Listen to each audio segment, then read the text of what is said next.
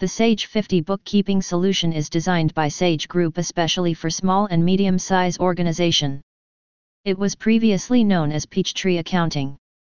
If you receive decline error code 000005, then avoid making any transaction in 24 hours.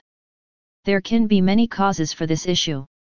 Sage 50 users often come across the issue of Sage error code 00005. This issue is not immediately solved by using simple troubleshooting methods. See also, Sage 50 upgrade error. The steps that you would need to follow are as given below. Click on Start and then open the option of Programs. Then you would have to navigate to the Accessories option and further to the aspect of System Tools. Here you will then have to submit a request to repair the software and then proceed. You can then choose the option of restoring your system to the previously saved settings. After you have made these said changes, reboot your system once. Visit details, how to convert Sage 50 to QuickBooks Online.